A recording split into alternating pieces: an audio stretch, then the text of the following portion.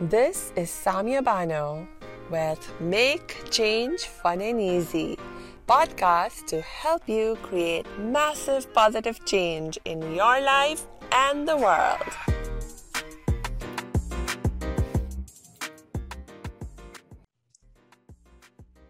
Hello, salam, shalom, namaste, aloha, sasrikal, hola, ciao, and bonjour.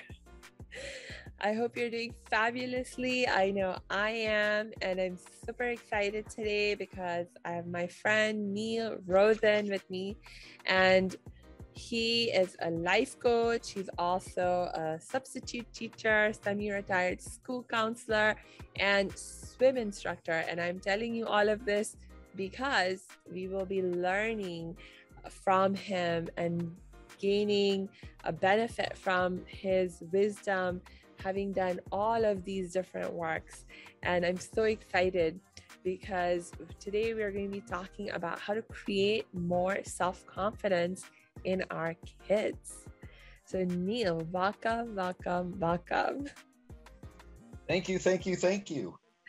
Will you tell us a little bit more about who you are and the work that you love to do? Sure. So I was an educator for over 25 years as a school counselor, a school psychologist. I'm currently a life coach. I'm starting off as a life coach. And while I'm trying to get my business off the ground, I'm also substitute teaching until I can find another school counselor position. Cool. So you have been working in the school system. You've been working with kids for over 30 years now, I believe. Yes. So you are an amazingly excellent resource for us to talk about this topic of creating more self-confidence in kids. What do you see as some of the big problems that our kids are facing that affect their self-confidence? Well, I think the schools are putting too much emphasis now on testing. A lot of parents, I don't even think, are aware why school now starts in like the second week of August rather than after Labor Day. And it's because of this emphasis on testing. It's test. And, that's how schools are measured. Our school districts are measured if they're successful or not. So there's a big emphasis on testing. Rather than, I think, the social emotional well-being of our students, and also teaching students life skills that they can apply to their life now and when they turn our age. Yes. Yeah, I definitely see how a lack of education in the context of life skills is a huge issue in our education system, and not just here in America, but globally. I actually never went to school here in America. I was like practically 18 when I immigrated here, so I went straight to college. But I did go to school in India, in Pakistan, and even in the Middle East for a few years before we immigrated to America. And in none of those countries did we receive any significant life skills education or just, life wisdom education. I mean, there was a little bit that we learned in the context of, like in Pakistan, they force you to go through religious studies classes, or rather I should say Islamic studies classes. And so they try to, teach you some basics of the religion of Islam. Is that mandatory? In Pakistan, it is pretty much mandatory. But honestly, my experience of going through those classes is that it did very little good for me. Like, I got some basic knowledge, and I learned some basic rituals and things, But what I found was really missing and why it wasn't really helpful for me ultimately is because I didn't truly understand what I was learning and why I was learning it. A lot of the emphasis was on just rote memorization and just being able to reproduce accurately what my teachers told me on my exams and so forth. And well, I think that's traditional teaching here too in the United States. It's just rote. And our college system is set up that way, that you have a lecturer up there and the professor talks for an hour to 3 hours depending on how long the course is, and you're taking notes and then you're getting tested on it, or you have some type of project to do. There's no interaction between the professor and the students. That's starting to change now. But traditionally, that's how our system was. And I'm surprised. I mean, I never learned how to do a checkbook in school. My father taught me. And I don't know about the countries that you were educated in. Did they teach you even how to balance a checkbook? No, certainly not me, a girl. I never learned that even after I was out of school in those countries. I graduated my high school in Pakistan, and I didn't know how to balance a checkbook. I didn't even have a bank account. My gosh, no, I had practically no practical life skills in terms of if I had to go live on my own, I wouldn't have survived. And also like filling out a job application. Oh, no, not at all. In high school, I just applied for a job. I had no training in school on how to do that. Now they do it. I think they do it out of the language arts class in high school, but it's not a class.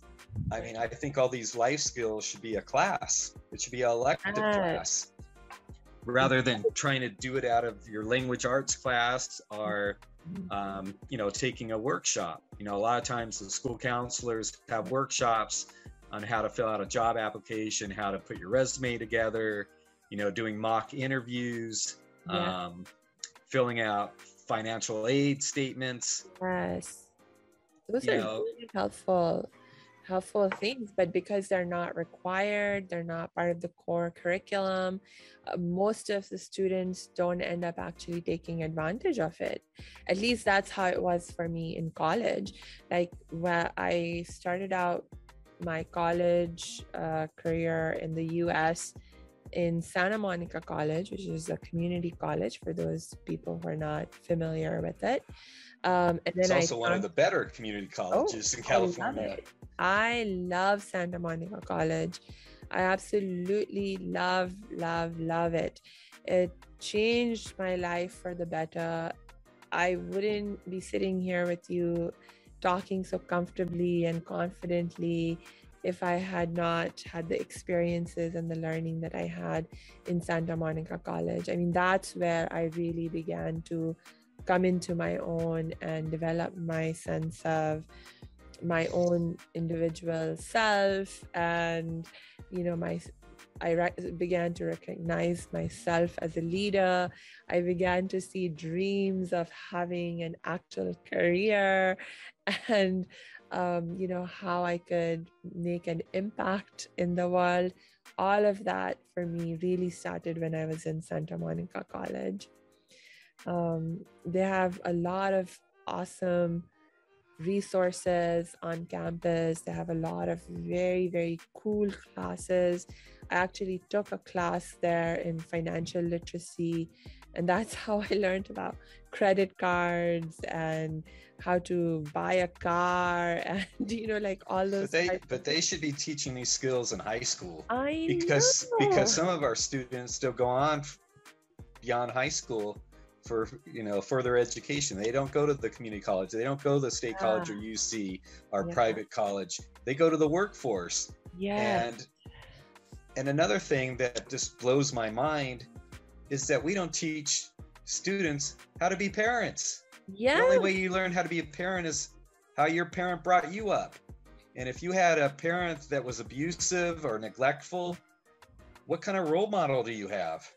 True, very true. I mean, and actually, even before you can become a great parent, you have to become a great person who treats yourself with love and compassion and respect.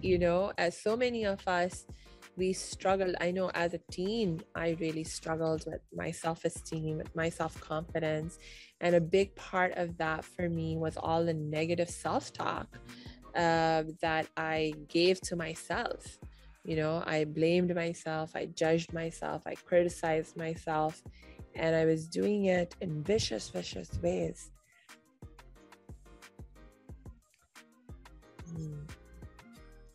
So I wanted to talk about self-confidence because people talk about it, but I don't think they understand it. Yes. And I was listening, to some TED Talks and some YouTube videos of some of the experts in the field, like Jack Canfield, who wrote the Chicken Soup series. Mm-hmm. And he had some really good advice, and I'd like to share that with our listeners today, if I may. Yes, please tell us. So he was talking about a lot of times we have negative memories locked in our brain. Mm-hmm. For example, if you get fired from a job, that's ingrained in your brain. Right. Okay, or if you go through an ugly divorce, or if you face some type of trauma, and if you were in New York when 9/11 hit, that's ingrained in your brain for life. I mean, last week, I think there was a series, a special on TV on 9/11, 20 years later. And the first responders that were there, the police, firemen, paramedics, and so forth, they still get triggered today. I mean, they have post-traumatic stress disorder.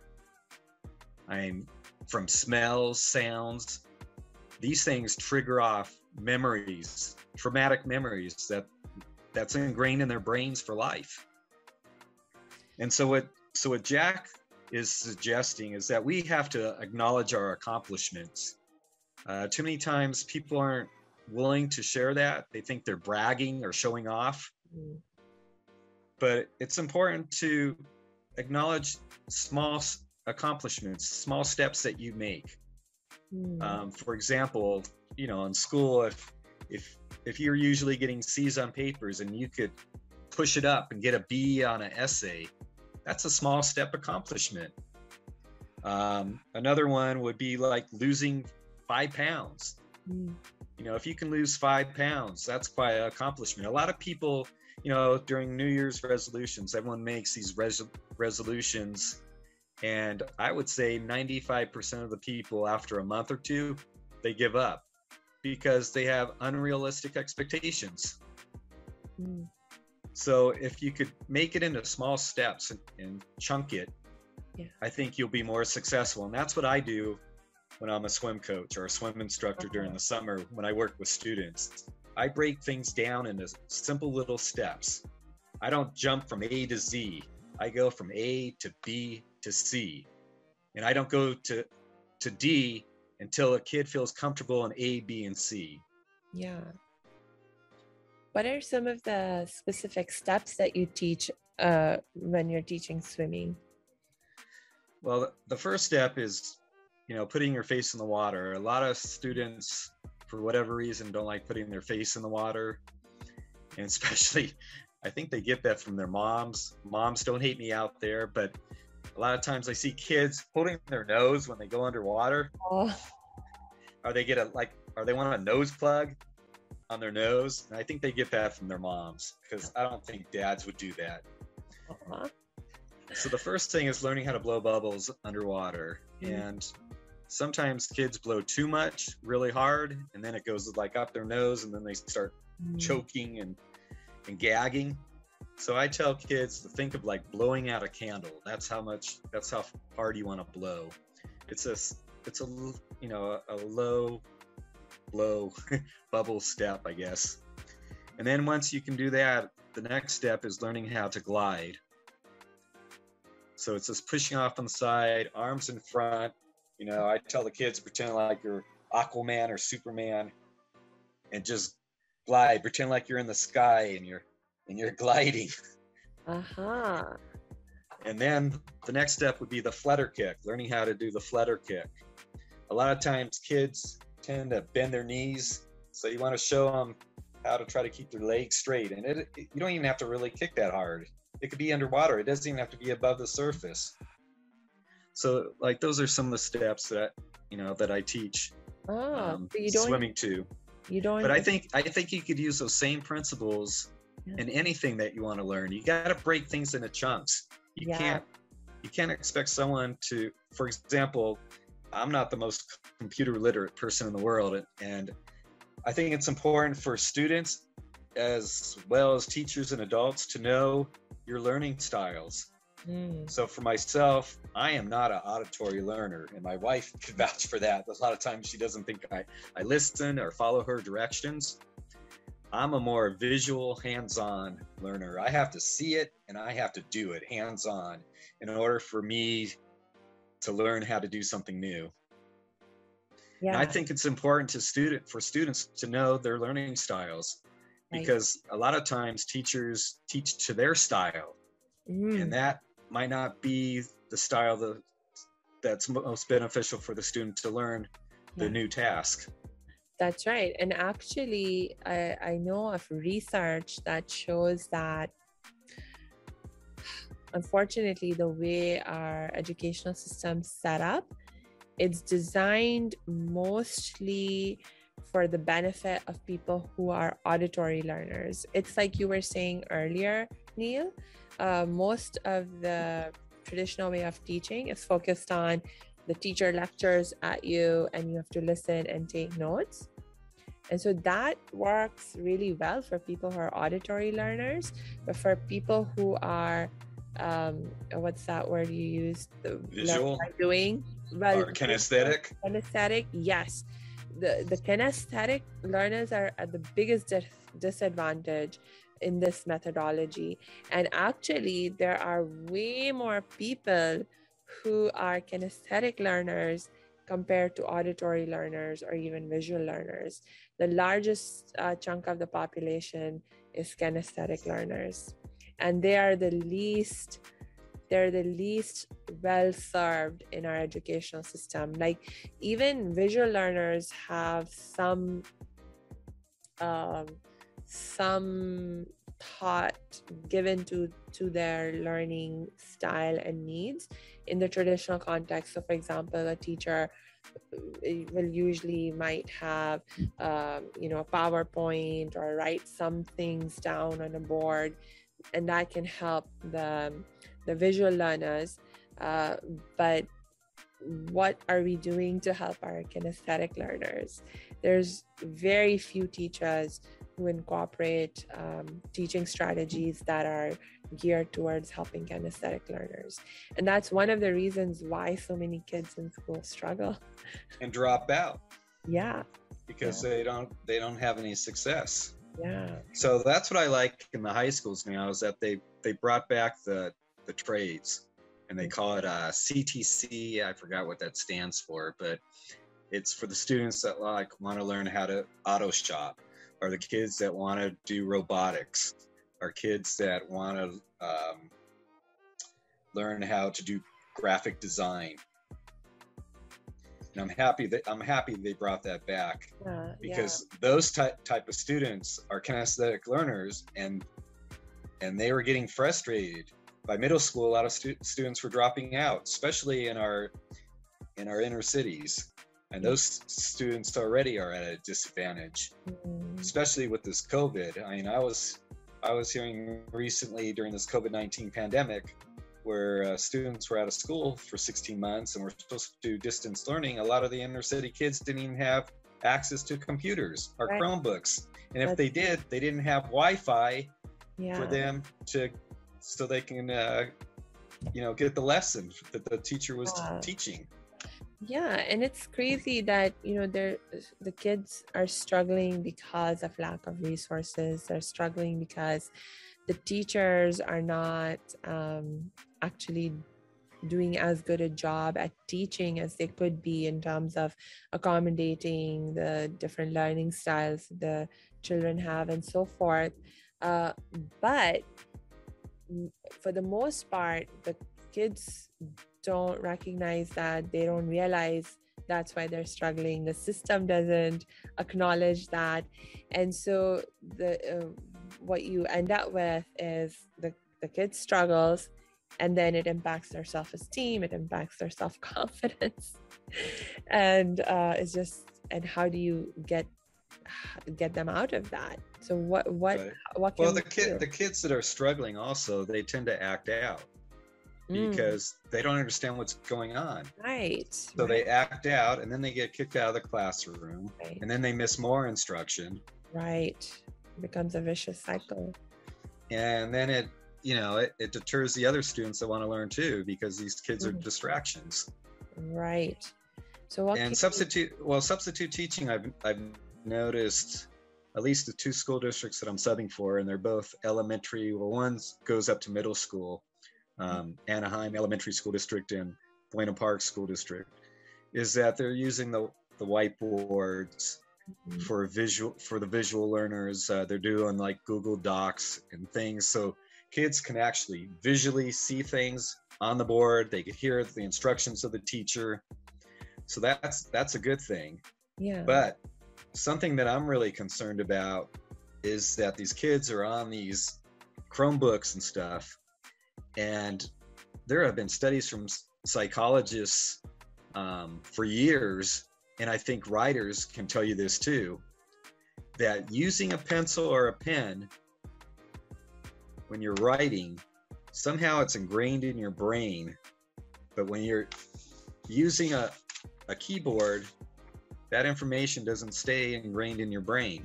And so kids are missing out on that because I'm shocked. And this is another skill I think kids should learn. Kids, can you believe this? And some parents that don't even realize this, kids are not learning how to handwrite anymore. And that was a skill when I was in school, that you learn that. You learn printing and handwriting.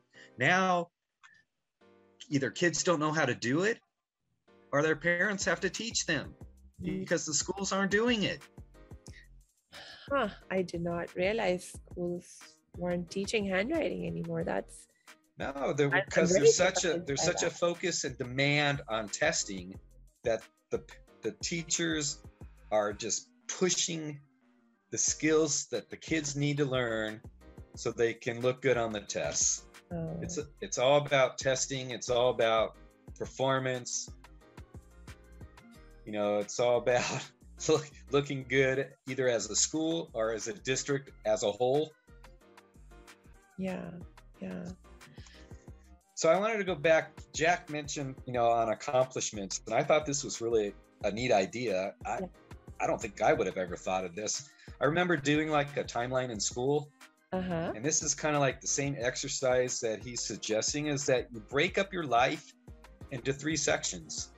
So you can go from, let's say, your elementary school years, maybe to junior high, that could be one section, and junior high to high school could be another section, and then from, college to your first job, maybe that could be another section. So he's suggesting 3. So maybe he could even do 4, because then you could talk about middle age, and then you could have, being a senior. That could be another section. But he talks about, and I think this is really neat, is to come up with 100 different things that you have accomplished in your life and put them in each section. So for example, in elementary school, learning your multiplication tables, that would be under that. In middle school, it could be writing an essay, or deciding on maybe a possible career path that you want to follow, or a science experiment that that you can, the 4 steps of a science experiment, and I can't think of them offhand, but where you have a hypothesis, you test it out, maybe you reevaluate and then retest again. Yes. So that would be like a middle school thing. And then high school would be, coming up with maybe a resume or a portfolio of things that you have accomplished in high school. Maybe passing AP exams or honor roll classes, or writing an essay or a persuasion paper or a speech, being part of band or a drill team. This would all be in your portfolio. And then in college, I know that in college, being in education, I was going for my administrative credential, and we started putting a portfolio together. So when you go for a job interview, you could share this information with the interview panel. I think that's a marvelous idea that what Jack came up with is this concept of like having a timeline and dividing your life up and putting down your accomplishments. And they don't have to be great things. He was talking about getting promoted to middle school, graduating high school, passing your driver's license, getting your first job. Okay, so I received 2 lessons from that. Number 1, celebrate every accomplishment, whether it's big or small, in someone else's eyes or in society's eyes. Celebrate every accomplishment. And number 2, like in the context especially of developing this kind of timeline for yourself, you want to get in at least 100 of them in. Because I think that is something that's really important. I know as a happiness expert, one of the things that I work on with my clients is raising their gratitude awareness, or what I call our gratitude attitude, right? And one of the things that I find is that a lot of people really struggle to find things that they can be grateful for. Like if I say, come tell me 5 things you can be grateful for right now, a lot of people can't think of 5 things. They'll think of maybe 1 thing, 2 things, and then they have to think a lot to come up with the 3rd, 4th, 5th thing. And if I say, tell me 10 things right now that you can be grateful for, most people can't do it. And so I'm anticipating that when people start to create a timeline like this for themselves, and they have to think of 100 accomplishments, some people might feel a little challenged by that number 100, but don't give up. Once you even try to do 10 or 20 to start off with. Yes, exactly. Just start the process, and then the more you think about it, the more you practice this. It's a skill, I think. The better you will get, and the more things you will begin to remember that you have accomplished, and you'll be able to add that to your list over time.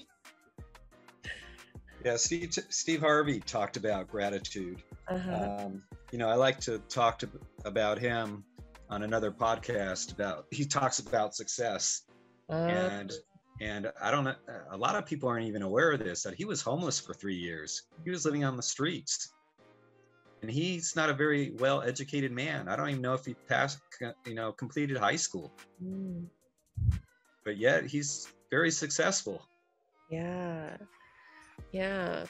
no, for sure. I love the topic of gratitude, and I would love to talk about it another time. And I'm keeping my eye on the clock for you and me, Neil, and I see that we are running out of time for today. So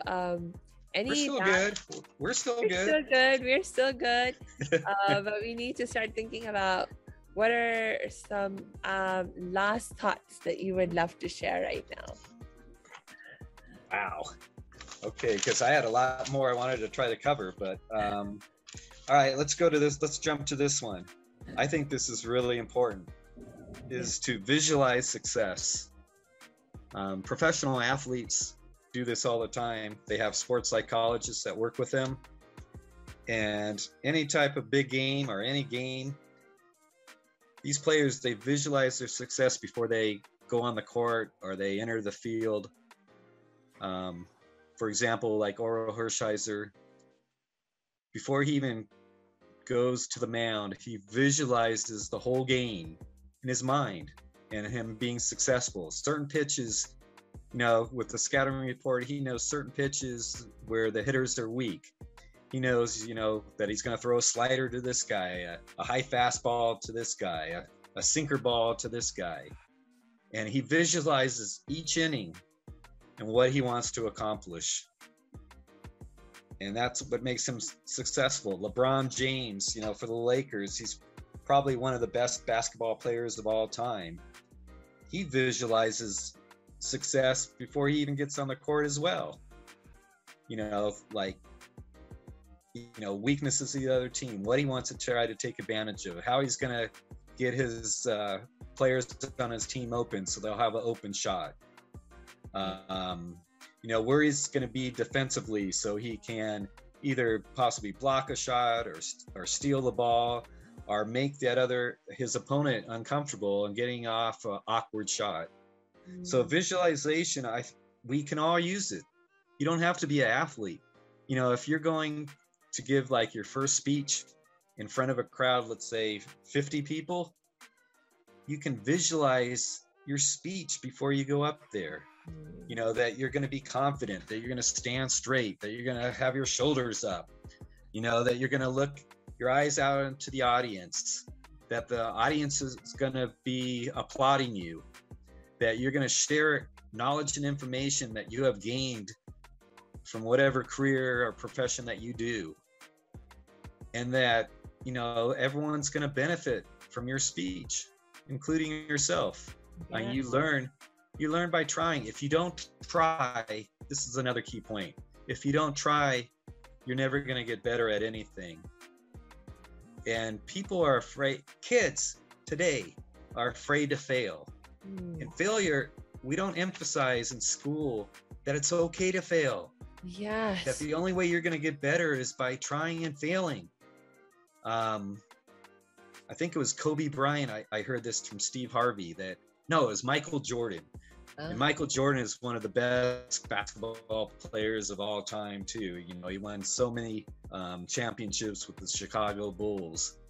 And he was always the player that they would go to for the key shot. Well, he shot, I think, over 1,246 shots to try to win a game. And out of those, he maybe made 146. People don't talk about all the misses he made. They talk about the ones that he made that had his team win. Yes, that's so true. That is so true. I think that's another issue, this idea of failure and seeing failure as a good thing, as part of the learning process. This is probably something we could also talk about in much, much more depth the next time you join us. It's so important. And I must say, our school system, like you said, is actually very much, I think, at fault that our kids are afraid of failing, because we are the ones who emphasize testing. We are the ones who put grades on and numbers on them, and then we say to them, hey, if you don't achieve this grade, you don't achieve this number, then you're bad, you're doing bad, you are bad, you're a failure. We put those labels on those kids, and then we just recently, and it's going on right now, is the court case about those parents, the scandal about making up things to get accepted into prestigious colleges at USC and some other colleges. Parents paid coaches to lie. Kids weren't even on these teams in college or high school, and they were lying to try to get their kid into these prestigious schools because of the pressure of trying to be better than the Joneses. That's right. And it's like you're given this message again and again that if you don't get the right grades, you don't get the right kind of success as is defined, then you are a failure, your life is ruined, you will never be able to you won't get a good job, then you won't make money, and then you'll never be happy, because in this philosophy, all your happiness depends upon your ability to succeed in these ways of, first getting the good grades in school and college, and getting the good job, and then making lots of money, and it's all tied together. And so it's like failure at any level, at any stage. It's like the message is your life is ruined if you fail. And so no wonder people are so scared of failing. Yeah, you're right on. That's Can I share this? Do I have time to share this last thing? Sure. I saw this in a classroom when I was subbing, and I think this is great. A lot of the schools, because of this, the COVID-19, are dealing with mental health issues, and they're trying to teach kids mindset. And I saw this one chart, and I thought it was pretty neat, and I wanted to share it with your listeners. So this is a growth mindset. So instead of whatever, try thinking, I'm not good at this. How about think about, what am I missing? I give up. Instead of saying I give up, how about trying a different strategy? Instead of saying it's good enough, is this really my best work? What about this? I can't make this any better. Instead of saying I can always improve. A lot of times you hear kids say this is too hard. Instead of saying that, this may take some time. I made a mistake. We're talking about failure. Instead of saying mistakes help us learn. Failure helps us learn, people. And yes. And you were saying just, we're blaming the teachers, but I think parents should take some of this blame too. Mm-hmm. Because a lot of times they try to protect their kids from failing. Right. So let me go on. There's only a couple more. I can't do this. Instead of saying, I'm going to train my brain to learn how to do this. I'm never going to be smart. Instead say, I will learn how to do this. If plan A doesn't work, there's always plan B. My friends can do it, and I will learn from them. Awesome. I love this. Thank you so much for sharing that. Those specific ways of reframing these pesky thoughts that can come into our mind, that I'm sure people will really, really benefit from that. I really appreciate your coming on today, Neil, and sharing so much excellent wisdom and advice with us. Thank you so much. Well, thank you. It's been a lot of fun. I hope we do it again. Are we going to do it again? I am game if you are. I would love to have you back. Yay. Awesome. All right. So thank you so much, everyone, for listening. And we will be back. And in the meantime, I wish you lots of peace and joy.